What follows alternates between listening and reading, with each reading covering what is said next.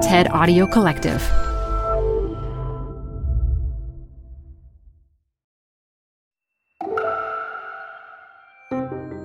Hi, you're listening to TED Talks Daily. I'm Elise Hu.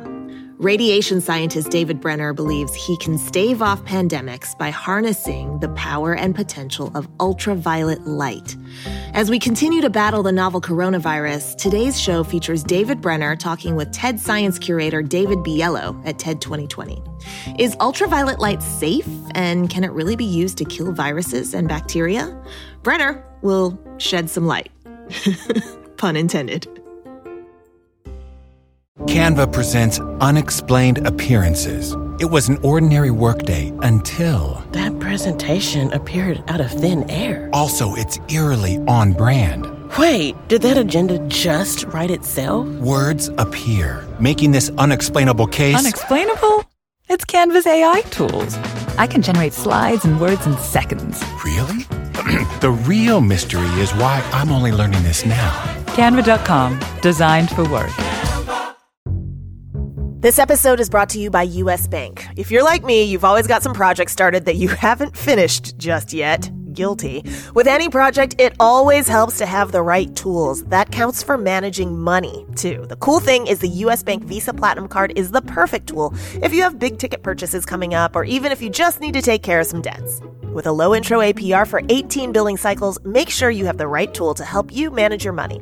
Check out what you can get accomplished today and apply at usbank.com/platinum. Limited time offer. The creditor and issuer of this card is U.S. Bank National Association pursuant to a license from Visa USA Inc. Some restrictions may apply. TED Talks Daily is brought to you by Progressive, where drivers who save by switching save nearly $750 on average. Quote now at Progressive.com. Progressive Casualty Insurance Company and affiliates. National average 12-month savings of $744 by new customers surveyed who saved with Progressive between June 2022 and May 2023. Potential savings will vary. Please join me in welcoming David Brenner to share his idea for how we might stop the spread of SARS-CoV-2. Take it away, David. Hey, good afternoon, David, and it's good to be back. It's 3 years since my first talk. So let's talk for a few minutes about ultraviolet light. So ultraviolet light, or UV light, is a type of light that's actually pretty similar to visible light, but it actually has different wavelengths, and that makes it invisible to our human eyes. And it's been known for more than 100 years, in fact, that some wavelengths of UV light are incredibly efficient at killing viruses and bacteria also.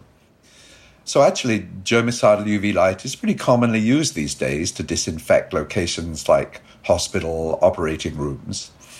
But the problem we've always had is that if people are directly exposed to this conventional germicidal UV light, there are potential health hazards to our eyes and to our skin. And that really greatly limits how and when we can use it. So what we'd really love is a type of UV light which both kills viruses, but is also safe. And about 7 or 8 years ago, we realized actually there was such a type of UV light. And that's Far-UVC light, which has an even shorter wavelength, around 220 nanometers. So what we know is that Far-UVC light efficiently kills viruses and bacteria too. But all the available evidence, and here's the thing, is that it's safe for human exposure. So if that's true, if Far-UVC light really is safe, and it really does kill coronaviruses, then we have a window of opportunity. Overhead indoor Far-UVC lights could be used to kill viruses in indoor spaces where people are present, and so reduce the risk of transmission of COVID-19. And as we start to reopen after the COVID-19 crisis slowly winds down, we hope, there are going to be so many situations where people are moving closer together in indoor spaces. Hospitals, of course, nursing homes, buses, planes, trains, train stations, schools, restaurants, offices, shops, theaters, gyms. The list can go on forever, in fact. So the two questions we need to think about are, first of all, is Far-UVC light safe? And does it really kill coronaviruses?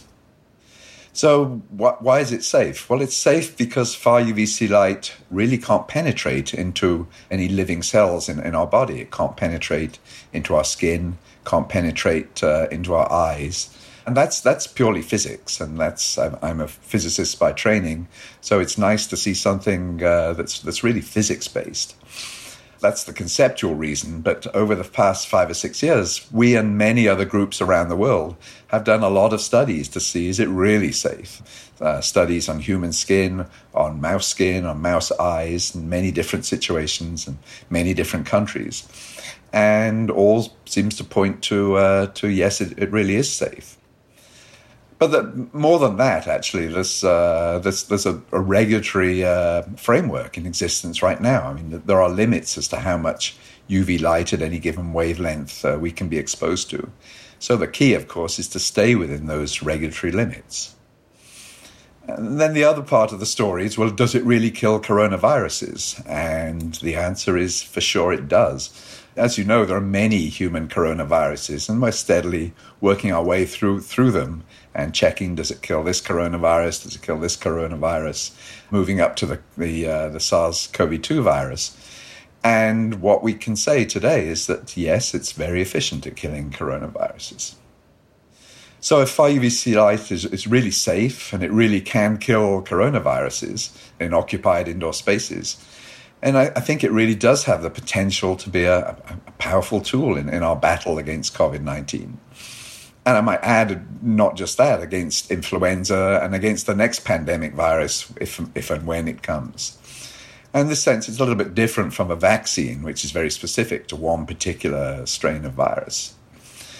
So it sounds pretty positive, but that's not to say we should stop using the weapons. We certainly shouldn't stop using masks. We certainly shouldn't stop practicing social distancing. Fantastic. Thank you so much for that. It does sound like it could be a real game changer, if I can use that cliche. It has that potential, yeah. So walk us through exactly how this far-UVC light can kill a virus but not harm, human skin cells or eye cells or whatever else. Well, the reason is basically, it's a physics reason, as I was saying, that far-UVC light really can't travel very far in any sort of biological material. So right on the surface of our skin, for example, is a layer of dead cells. And this far-UVC light simply can't penetrate through those dead cells and so reach the living cells in the skin, in the epidermis and the dermis. And the same goes for the eye. On the very surface of our eye, there's some liquid called the tear layer, and far-UVC light can't penetrate that either.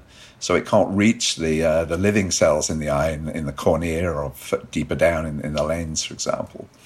So there's a real good physics reason why the far-UVC light can't penetrate into living cells in our bodies. That said, bacteria and viruses are very much smaller entities, and so the far-UVC light really does have enough range to penetrate them and kill them. So that's why it can kill viruses, but in principle is safe for human exposure. So it's a kind of defense in depth. Because we have multiple cells kind of layered down, we're more defended against this particular wavelength than a virus or a bacteria would be. That's right. And right on the surface of our skin and our eyes are non-living cells. So it doesn't matter if the far-UVC is absorbed there, as long as it doesn't reach the living cells in our skin or in our eyes.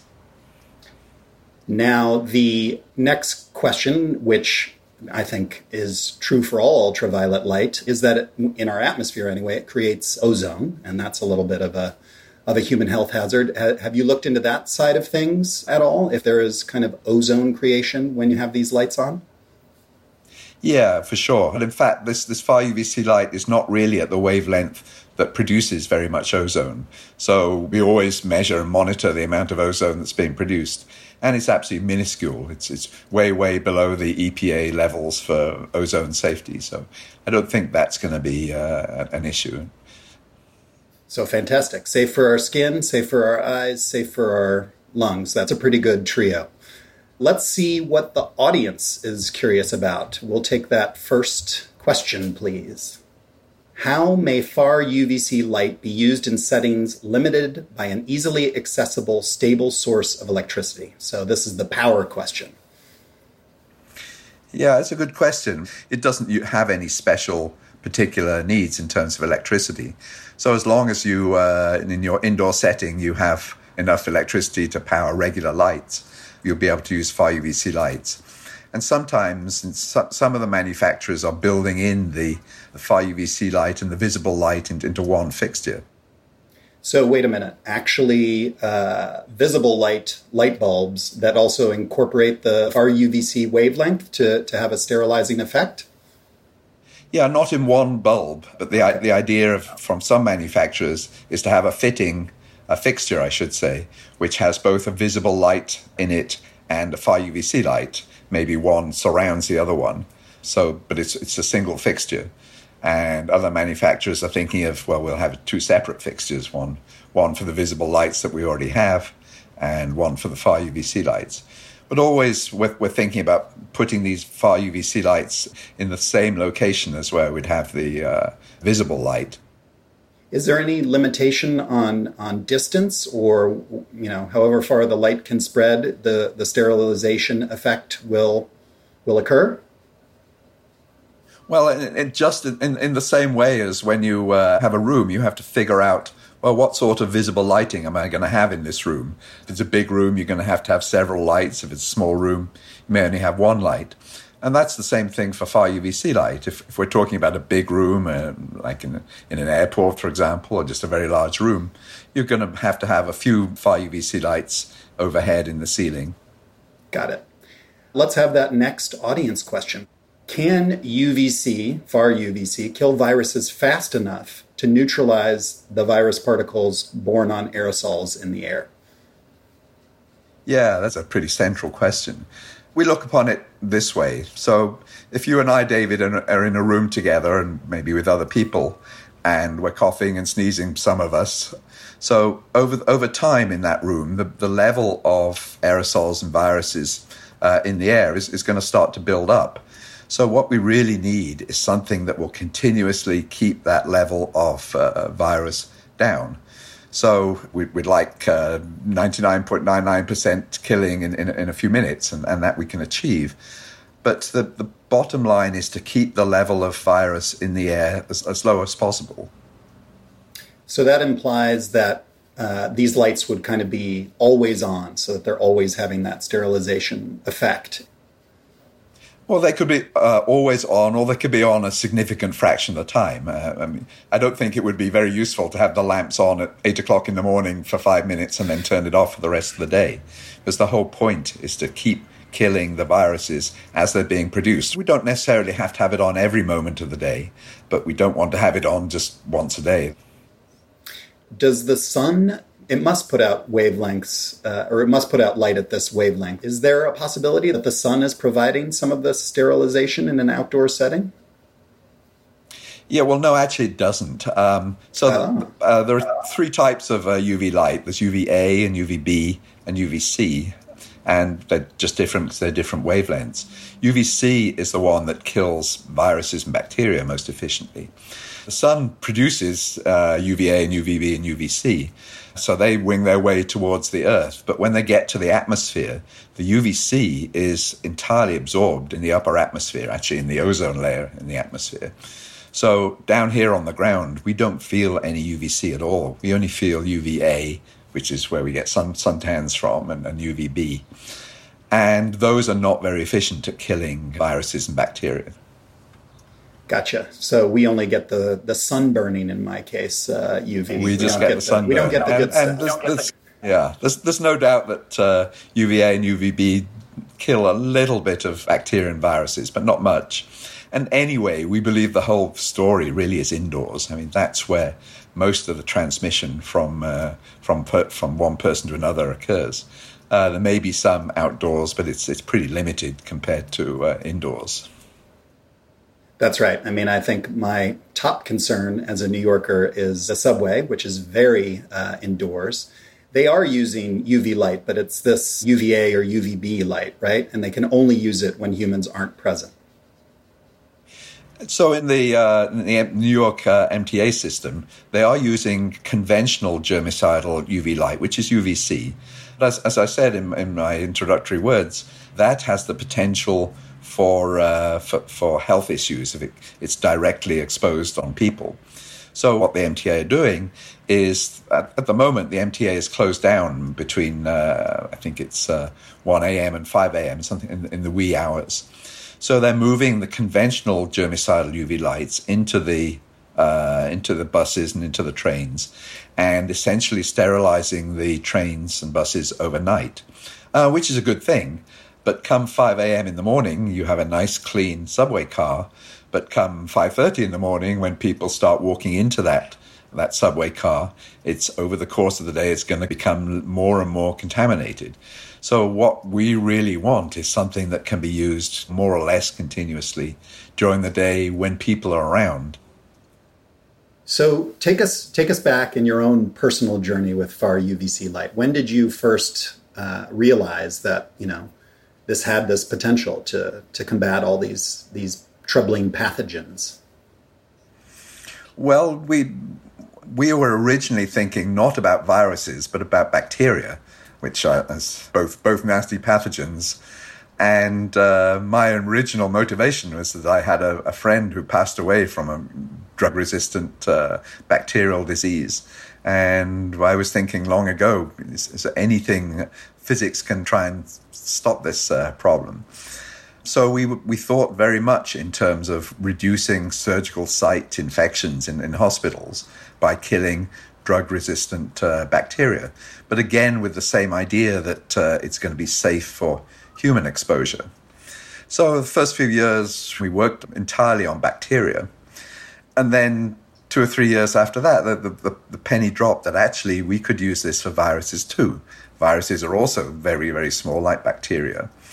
And there was no COVID-19 at that point. So we were particularly thinking about influenza. And we should never forget that influenza is a very, very nasty virus which kills a lot of people every year and no doubt will continue to do so. So we've been slowly working the last 3 or 4 years in the influenza world. So then come the beginning of this year and COVID-19 appears, then it became immediately apparent to us that the ideas that we'd have for influenza were going to be applicable to COVID-19. Because again, it's transmitted from person to person, primarily in the influenza case by airborne routes. So all the concepts that we'd developed for influenza seem to be applicable to the COVID-19 crisis. Great news, and I think we should get these into hospitals stat. That seems like the first great application and has many co-benefits. But I know we're running out of time, so let's try to get in one more audience question before we have to wrap up. So, from Stephen Petronic, we live in a symbiotic relationship with bacteria, many of which are essential to life. Would this create such a sterile environment that it would ultimately be harmful to us?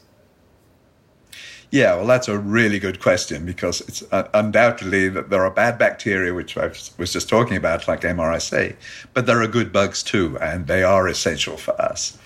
So most of the microbiome that help us are inside our bodies or inside our gut, for example. And that's not going to be an issue because the Far-UVC light simply can't reach into the gut. It can't penetrate into the body, as we talked about. There is a skin microbiome actually on the very surface of our skin. And that's something that we think about a lot. But if you think about it, how many times have you washed today? Many. So that is going to be more damaging to the skin microbiome than Far-UVC light will be. So what we know of the skin microbiome, by definition, it's really tough. It can resist a lot, and even when it's removed, it comes back pretty quickly. So we don't think that the skin microbiome is going to be a significant issue. And that's why we keep washing our hands, even once these Far-UVC lights become available. So I think we have time for one final audience question. Let's see if we can sneak it in. From Terry Moore, what problems need to be solved to make this technology happen now? How can the TED community help? Well, that's a very good question from a TED friend. And I think the biggest problem that needs to be solved now, and we've alluded to it in our conversation, is building up the capacity for these lamps. Industry really only started building these lamps in the spring, so the capacity really isn't there for the millions of lamps that there is a demand for right now. So there are a few aspects to that. One is, well, it would be really nice if there was a simpler, cheaper technology for producing these lamps. The lamps are not particularly expensive and they're not particularly complicated. But if it could be made much cheaper and much simpler to manufacture, and I'm thinking perhaps particularly about the same way as LEDs slowly are replacing conventional light bulbs, LEDs have the potential for replacing the current type of Far-UVC light. Would be easier to make, probably cheaper, probably longer lived. So the science community, I think, could certainly be putting a little more attention to different technologies to make the Far-UVC production capacity happen faster and happen cheaper. Fantastic. Well, thank you, David, for joining us and sharing this ray of hope in these pandemic times. Thank you so much. David, it's been a real pleasure. Thank you.